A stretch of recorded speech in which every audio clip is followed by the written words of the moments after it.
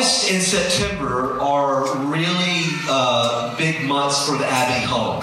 All right? We have birthdays and anniversaries. So at the end of August 25th was my birthday. Something for you to remember. You'll have no excuse not to forget next year. So August 25th was my birthday, and I turned. Anybody want to guess how old I turned? 23. What'd you just say?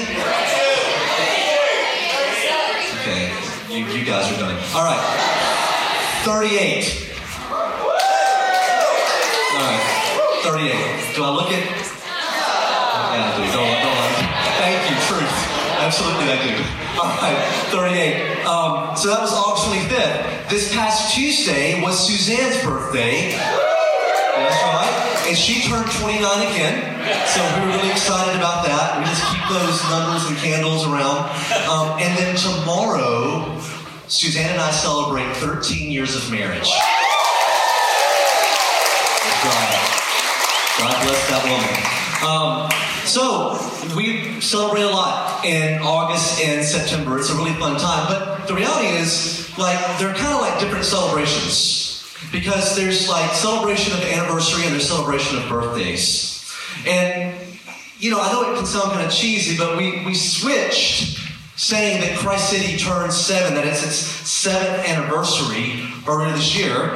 And instead we're saying it's its 7th birthday. And I know that can sound cheesy, but I want you to think about this. You see, anniversaries are things that people make. They're man-made. They're woman-made.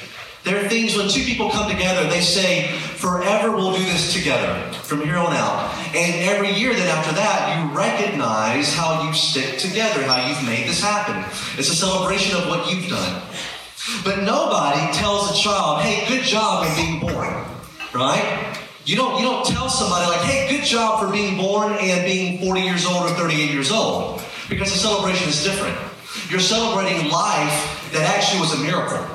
You're celebrating something that wasn't man-made, but something that was God-made. And it's really important that we distinguish ourselves as that as a church. That we are a group of people that did not come up with a good idea 7 years ago, and then we decided to do it, and therefore we give each other a high five or pat on the back.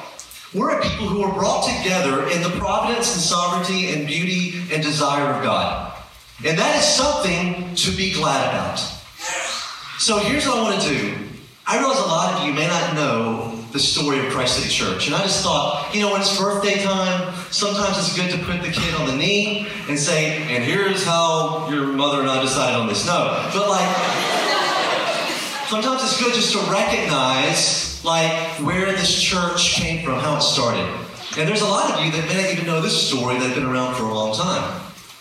In 2008, in January of 2008, I concocted a plan to bring together 3 of my closest friends who were very different from one another, and to say, what if we all decided to push all of our chips in the middle of the table and go start a church in Memphis, Tennessee? One of them was living in Ohio and Cincinnati, another in St. Louis, and another here in Memphis. And so we all gathered together in Memphis. And I've always loved bringing my friends together. They haven't always gotten along, but I want to try to force it to make it happen. Anybody know what I mean? Right? You need to like each other, get over it, that kind of thing. And so we all got together, and for about a day and a half, we walked all over the city and drove all over the city. Suzanne and I were already thinking about moving to Memphis at that point in time. We always loved the Cooper Young area. And so I got them together, and after about 30 email exchanges of, poking fun at each other and sharing our philosophies of ministry, we got together and talked through it and realized something. We could not plant a church together. All right? And that's because, everybody's ego was huge, all right? You ever heard about, too many chefs in the kitchen, you know what I mean? And so that's what happened. We all got together and realized that we didn't like each other and we didn't want to plant a church together. So that was the beginning, though, of something. Because one of my friends, Jonathan, who was living in St. Louis, something started up in him. And he and I just kept talking about this idea of one day planting a church. And so at the end of 2009, beginning of 2010, he came to me and said, I want to start that church, and I want us to do it in Memphis. So let's start drawing up the plans. Now, he was at the end of his time in St. Louis. I was at the end of my time down in Tupelo. And so we started talking, saying, could this happen? Matter of fact, we were talking with a large Methodist church in East Memphis about being planted out of them. This church was almost Methodist. What do you think about that? All right? That's right. That's okay. So, we talked through that and realized that wasn't going to be the right plan. And then I also realized that it just wasn't the right time for me. And so as we talked through it and prayed, he decided to go ahead and plant the church. We wrote down all the details to it, the vision to it, coming up with the name of it. The idea behind this church was that it was turning rebels into worshipers. That was the original idea behind Christ City Church. There would be a church here in the middle of Midtown that would help bring a renaissance of renewal in this city. And so the church started meeting in the McIntosh's home in April of 2010. They started having some soft launch worship services throughout the summer. And then the first official service of Christ City Church was September 26, 2010. And since that time, over the last several years, Christ City has been a place for people of all kinds to be able to come together. People who are de-churched, people who are unchurched, even people who are way too churched, right? Atheists, agnostics, gay, straight, conservative, liberal. Everyone has found themselves donning the doors of this church. Through that time, we've had like uncountable iterations of community. Are you with me, right? Those of you who've been around, you know that's a real thing, right? It's a sore subject. We have had countless ways of doing community, and we tried them every which way. We have raised up leaders and burned out leaders. We have seen people come and we've seen people go. But the church has sustained throughout it all because she goes through a lot. But then something about 7 months ago happened that brought this church to its knees. And without needing to go into any detail, that's not the time or place here, about as for what happened, I'm sure you can find somebody on the side and they can give you a story at some point in time. But there was just this question that I think so many people had that were here at this church, and that is, will this church exist in 6 months? Will this church exist in 12 months? Like, will this church be able to make it through this circumstance? This church was brought to its knees. And after the dust started settling around May, I started reflecting over just everything that was going on, everything that was happening. And I was reminded of just a couple of things in Scripture. And that's what I want to share with you this morning. Just a couple of things, a couple of parts of Scripture that had started speaking to me around May. It started pushing me to say to our staff and elders, we're going to switch from an anniversary to a birthday.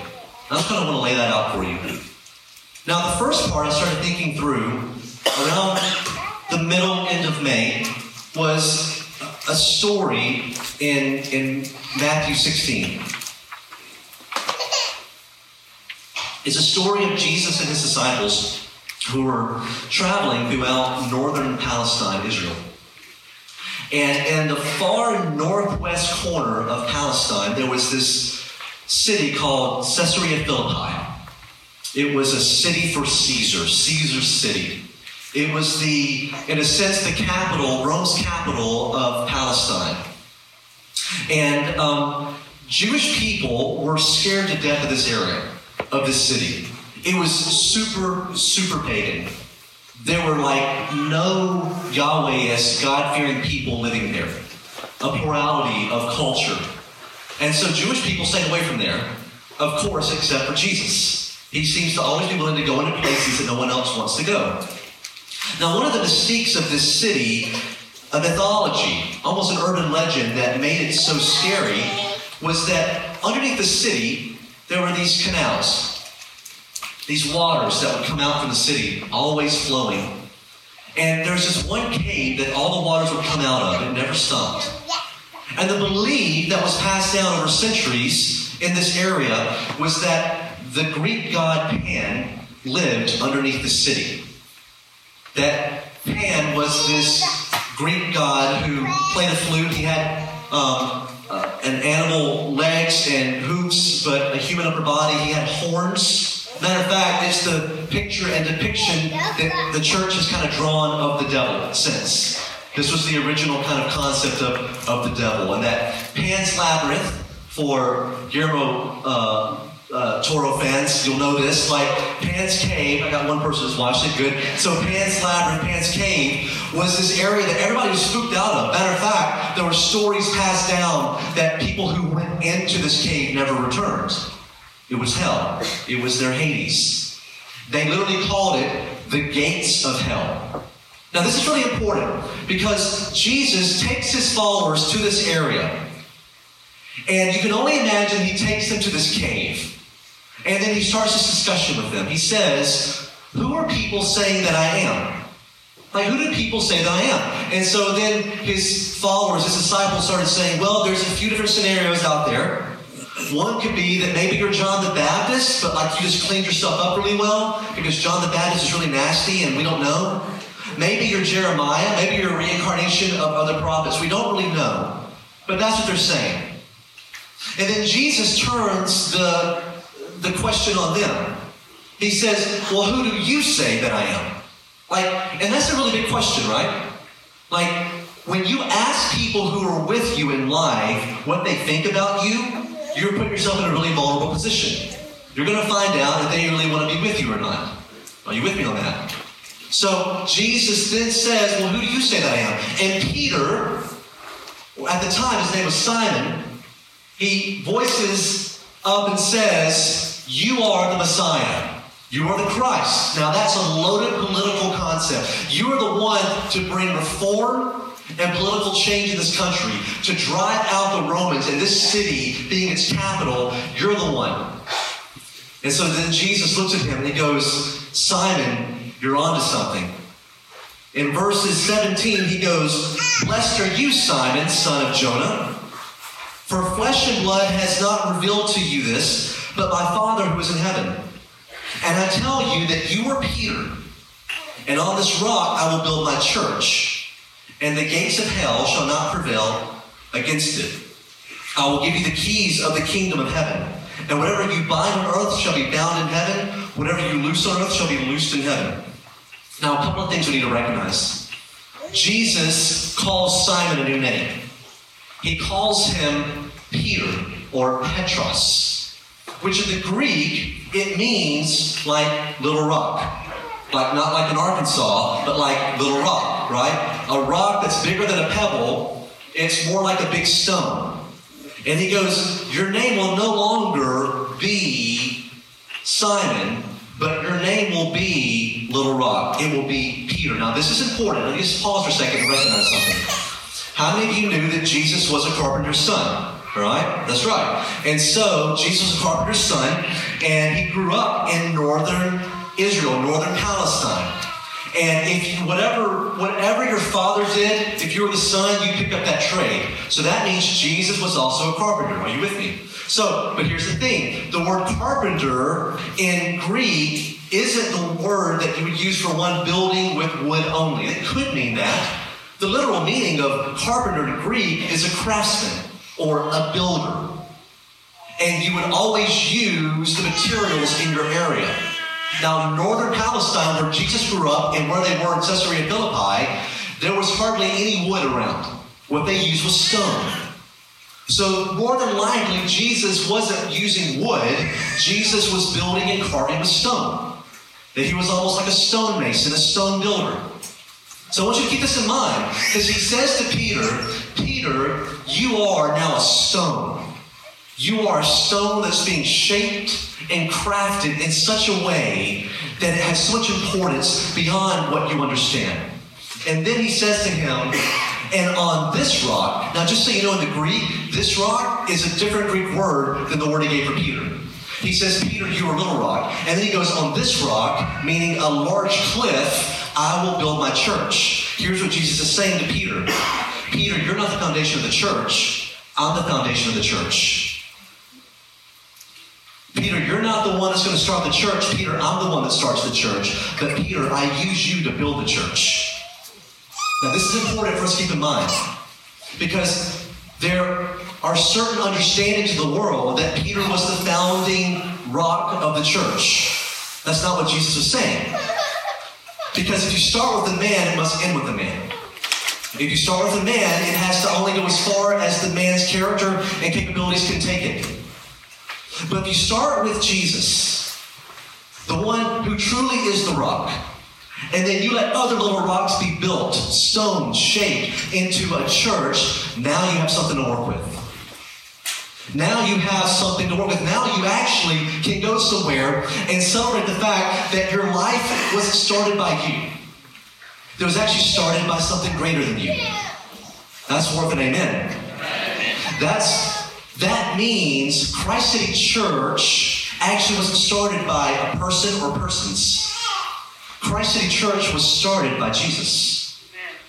And people were used as stones to build this church along the way. And the good news is this: the gates of Hades, where Pan resides, his lair, will never prevail against you. And this is what kept going through my mind just a few months ago. The gates of hell will not prevail against God's church. Why? Because this is God's church. And friends, this gives us a confidence that no matter what we're going through, as a church, we can have confidence knowing we're simply the stones being used to build up this place for people to come meet God, but we are not the source. We simply are being used as part of the process. Are you with me on that? Yeah. So, the first thought I had was that the gates of hell will not prevail against God's church, because He is the big rock, and we are the little rocks being shaped into something more. And then I was reminded of this line that John uses, born of God. You know, John was also a follower of Jesus, and he had his own writing style. He's not considered a quote-unquote synoptic gospels like Mark and Luke and Matthew. He kind of goes his own direction. And if you read John long enough, whether it's the Gospel of John or his 3 epistles or whether the book of Revelation, you find there's a cadence and a tempo, because John is writing at a later stage in life. All of John's writings of those books were written after 80 AD. Sometime between 80 and 95 AD. John was basically the last living disciple of all the disciples. And the world had changed since when the other Gospels were written. And John was this pastor living in this Greco-Roman world in modern-day Turkey. And he's writing to churches, trying to encourage them. And it's important because he's using this idea in language that you are birthed of God. Matter of fact, if you read John chapter 3, a very famous passage, you know that there's this guy named Nicodemus who comes to Jesus and is like, how do I get with you? And Jesus is like, unless you are born again, like unless you're born of something more than your own self, you'll never be able to fully get this. But if you're letting yourself be born of something more, something that's just beyond you, then you can actually find yourself entering into this kingdom. And of course, Nicodemus, just as weird as it sounds today, Nicodemus is like, how do I get back into my mother's womb? And Jesus like face plants, you know, and it's like, we got a ways to go. Just hang out with me for a while. You'll get it at some point in time. So John is using this idea, though, of being born of God. Throughout 1 John, this is the phrase he uses time and time and time again. And he's writing to a people here, and this is very important. He's writing to a people who were questioning, will they exist in 6 months or in a year? Now listen to me here, because this is where it meets us. The landscape of the world at this time was that of unimaginable evil. There was a young 16-year-old Caesar who came into power, emperor came into power, whose name was Nero, at 54 AD. And Nero, like any 16-year-old who's given the keys of an empire, is going to run amok, right? You know how that goes, right? None of you at 16 were making good decisions, all right? Council, happy birthday. I hope you make better decisions. All right, so, but we're not giving you an empire to run, thank goodness. All right, so, but like he was 16, he became emperor of the known world. And what he found that he really had a problem with were all these Christians. Nero used to gather Christians at parties. He would tie them up, put them on poles and trees, douse them with lighter fluid, and then set them on fire. And then he would have soirees and people walk around as people were screaming, dying. This was for him like a fun party. He started lighting Christians on fire. And then he started lighting the city on fire. Because in 69-70 AD, he actually started fires throughout Rome and started blaming Christians. And then, proverbially, in a sense, metaphorically, Christians felt like their whole existence was lit on fire. That how are they going to exist? They were dying. And John writes to them, and he's saying, you need to know something. That these evil forces at the end of the day don't win. That at the end of the day, God wins. Because you were born of something more than just flesh. He says it in verse 4 of 1 John 5. For everyone who has been born of God overcomes the world. And this is the victory that has overcome the world, our faith. Eugene Peterson in The Message, I love how he puts it. He goes, every God-begotten person conquers the world's ways. The conquering power that brings the world to its knees is our faith. Now, we need to kind of unpack this, though, what he's trying to say to us. First, let's just talk about the word world. Now, the word world in Greek is the word cosmos. All right? Everybody say cosmos. All right? It's the word we get for cosmos. It means like space and thereafter. That's how we use it. It's used for the things that are just so huge in life that are beyond our understanding. Now, the word cosmos, though, in the New Testament was actually used, though, as, in a sense, representing spiritual forces. Paul talks through this throughout his letters, and so does John. That the world, the ways of the world, when it talks about that, are these evil forces of the cosmos who are after you. Now that can sound weird because you're going, nobody's after me. Like, I'm fine. I'm an American. Like, I have my own house, and nobody's coming in unless I let them in. But the reality is this. For an ancient Near Eastern person, their view of life was much different. That there were spiritual forces actually at work in the world trying to destroy you, whether you realize it or not. So this idea of the cosmos was super important. Here's what John's saying. There are evil forces trying to bring you down. There is real hatred in this world against you. That there's an enemy, Pan, the accuser, Satan, whatever you want to call it, who is after you and wants to bring you to your knees in submission to a way that this world operates, where you throw up your hands and say, I guess this is as good as it gets. I guess at the end of the day, my life is just meant to mean nothing. And I guess all that's in it for me is just loads of brokenness, and therefore there is no God. That was the understanding that John had, who tried to communicate to this church. Now there's also another word here that's really interesting, because he's saying that we will overcome the cosmos. And this word overcome, I'll put it up here. Anybody want to take a guess? I know you don't know Greek. Anybody want to take a guess what the word for overcome means? Nike. Nike, right? There you go. We found like the beast, Nike, all right? Like they're modern day Rome. They're here to conquer. I still love them though. I love Nike. All right, so, matter of fact, I have a picture for you. You're going to find out where the swoop came from. We can put this up. The goddess Nike. Did anybody know this? All right, so there you go. You knew it, of course. So Roland knew it. Okay, so, but here you go. There's your swoosh sign. You didn't know it now. You're worshiping a pagan god whenever you wear Nikes. Okay, so here's the idea, though, is that this goddess Nike was the one who would travel throughout the battlefields and give victory to the Romans. That's what they believed. And what's so interesting is that John is reframing it all. He's saying, actually, the world with this evil will not overcome you, but you will overcome the world. Now, this is where, though, we have to pause for a second and ask the question, what does he mean by overcoming? Because if what he means by overcoming is the ways of the world, then don't we just end up in the same mess? Like, just bear with me. I'm not trying to make any kind of political statement, but if you try to take down another superpower by being a greater superpower, don't you just continue the process of someone having to always be a superpower? Like, if you have to always use force to bring down another person, don't you just continue the process of violence? That kind of seems to be the way of the world. Matter of fact, there's a book in the Bible for you to read sometime, the book of Judges. It's meant to be a satirical piece. The book of Judges is trying to point out how worthless and futile war is. That no matter how many times you fight a person and bring them to their knees in submission, they will always rise up and come back to get you in retaliation. Now, here's what John's doing, though. Because you have to look at it in the context of what he's saying to overcome.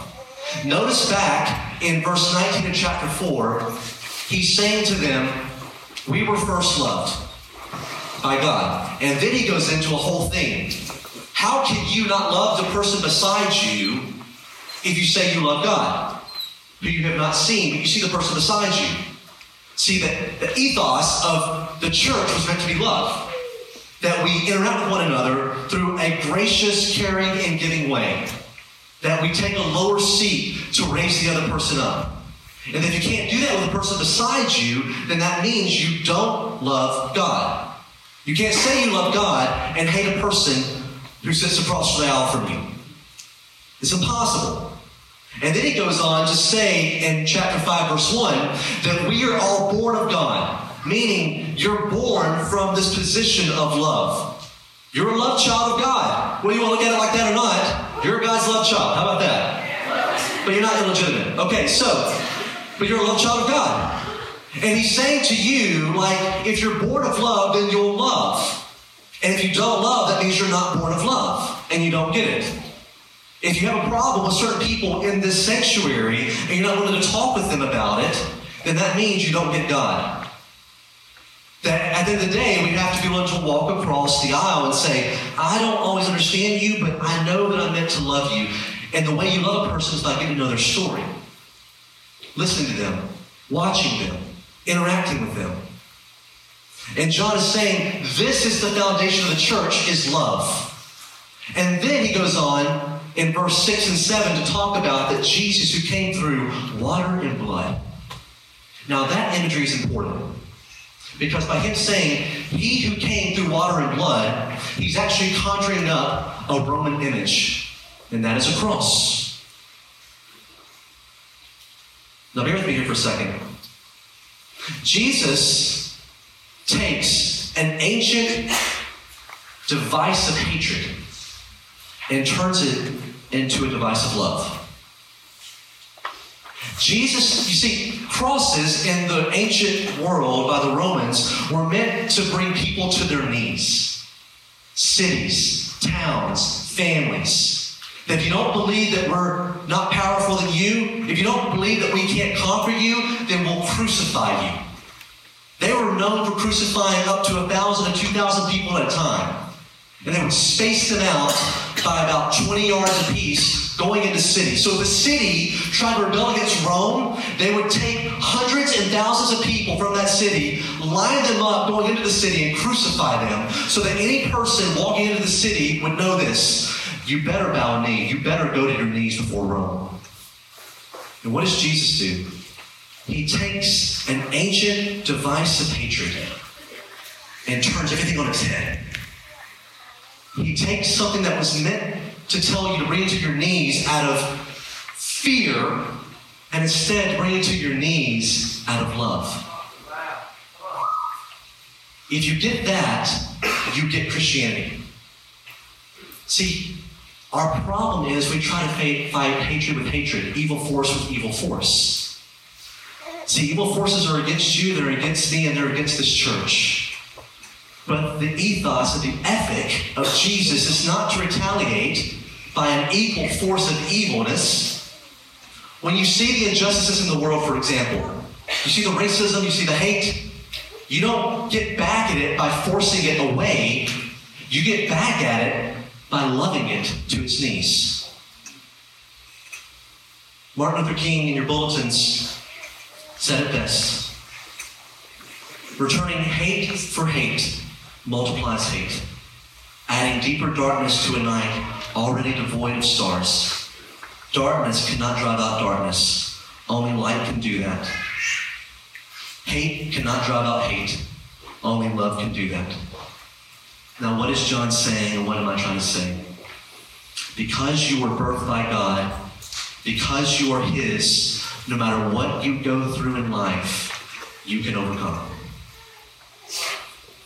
No matter what you go through in this world, you can overcome. No matter how beat down you are by life, you can overcome. No matter how much darkness and brokenness you experience in your own life, you can overcome. And no matter how many of the evil systems you find yourself bumping into, if you're a person of color, if you're someone who's been beat down by racism, by being profiled, here's what John is saying: you can overcome. If you're someone who's coming out of a broken relationship, you're divorced and you've been rejected by the church, you can overcome. If you're a person who has a sketchy past and you don't belong at any table of any of the cool kids, you can overcome. This is good. You're not telling me that yet, though. You can overcome.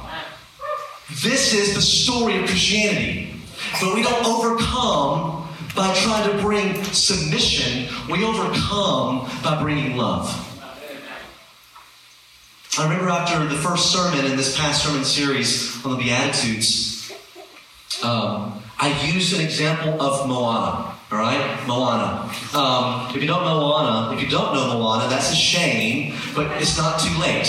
It's on Netflix. There's always more room on the Moana bandwagon.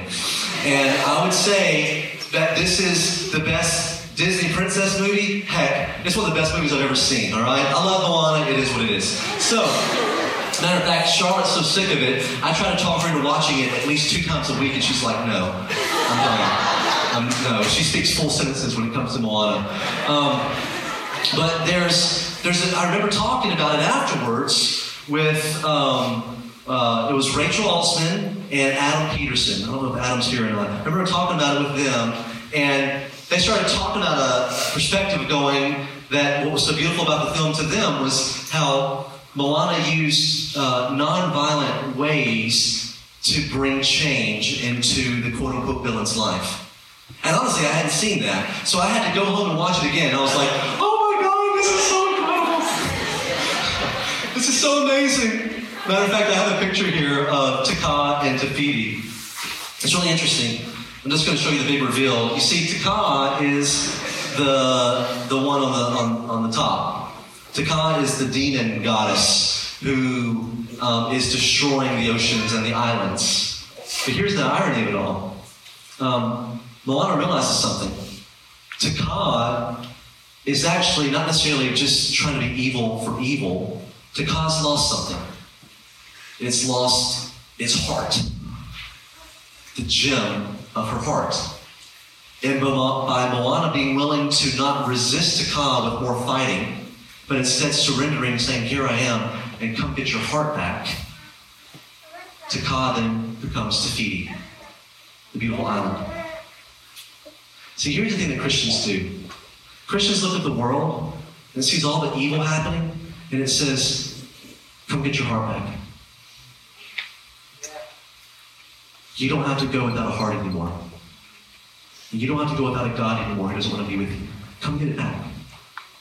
And then when they start coming near and asking questions, is this real or true? They start looking around and going, well, you guys are acting in a way that's really loving and different than out here. And then they start going, maybe I want that. Maybe there's room for me.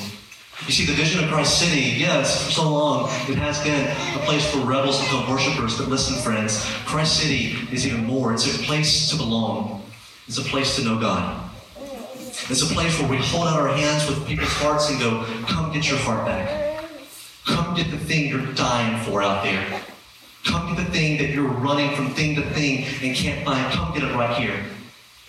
And we're going to live in such a way that we're going to take these ancient torture devices that don't bring us to our knees out of submission, but bring us to our knees out of surrender, saying, there's a God who first showed love to me, and now I can love the world. Do you want to know why Christ City exists? It's because of love. Christ City exists because there's a God who says to this church, I love you, I want you, and I'm not done with you. I have more for you.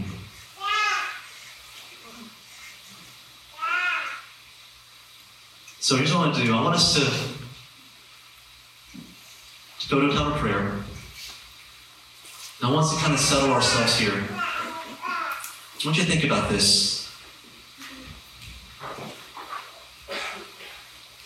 How hard have you been trying to resist the world through equal force that it gives you instead of actually living a life of love? I know that sounds so vague.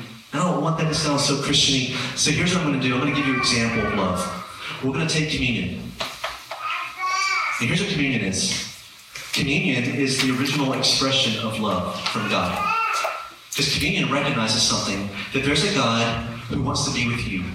So every time we take of his body, and we break that bread off the bread, we take those little pieces, little stones off the big stone, we start recognizing something. We're a part of something greater than just our own lives and our own selves. We start breaking that bread off and we dip it into blood. We're reminded of something. That here's a God who said, I'm going to take the ways of the world and I'm going to invert them to bring you thankfully to your knees. And we're going to take that together. And we're going to look at each other's eyes and realize something. We're brothers and sisters. And we're here because God birthed this church. We are born of God, friends. And we're going to continue because this is God's plan for us. We're going to keep walking together because this is God's plans for us. The question is this: when we walk out of here, will we be a church of love that brings more light than darkness and more love than hatred? Let's pray.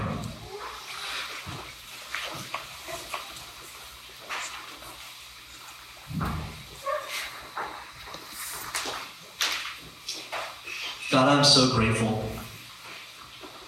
I'm so grateful right now. And I'm filled with awe at this moment, not because of anything special that's happening in the sense of through the preaching or through the worship. It's just something about being here together and realizing something. That we were brought to our knees through the beauty of you, Jesus, and your willingness to invert the ways of the world, the ways of the cosmos, the evils in this world, and to bring hope and change and love and grace. And I'm grateful to know that none of us got here today because we made a good decision. It's simply because somehow, some way, we just rode the wave of love. Whether we realize it or not, you brought us here. And the story of Christ City Church is, yes, there were men and women, there were people, there were families used to build up this church. But Jesus, you're the foundation. You were always the starter. And so we recognize that this morning. We give you praise. And that tells us now that if you started this church, then you'll bring this church to its completion, whatever that may look like. And until then, we want to be a people who live in love, who love one another, and love the world in ways that are so counterintuitive. They just go, maybe I can get my heart back if I go spend time with those people. And they would find that there is a place to belong and a place of finding to know you. In Jesus' name, amen.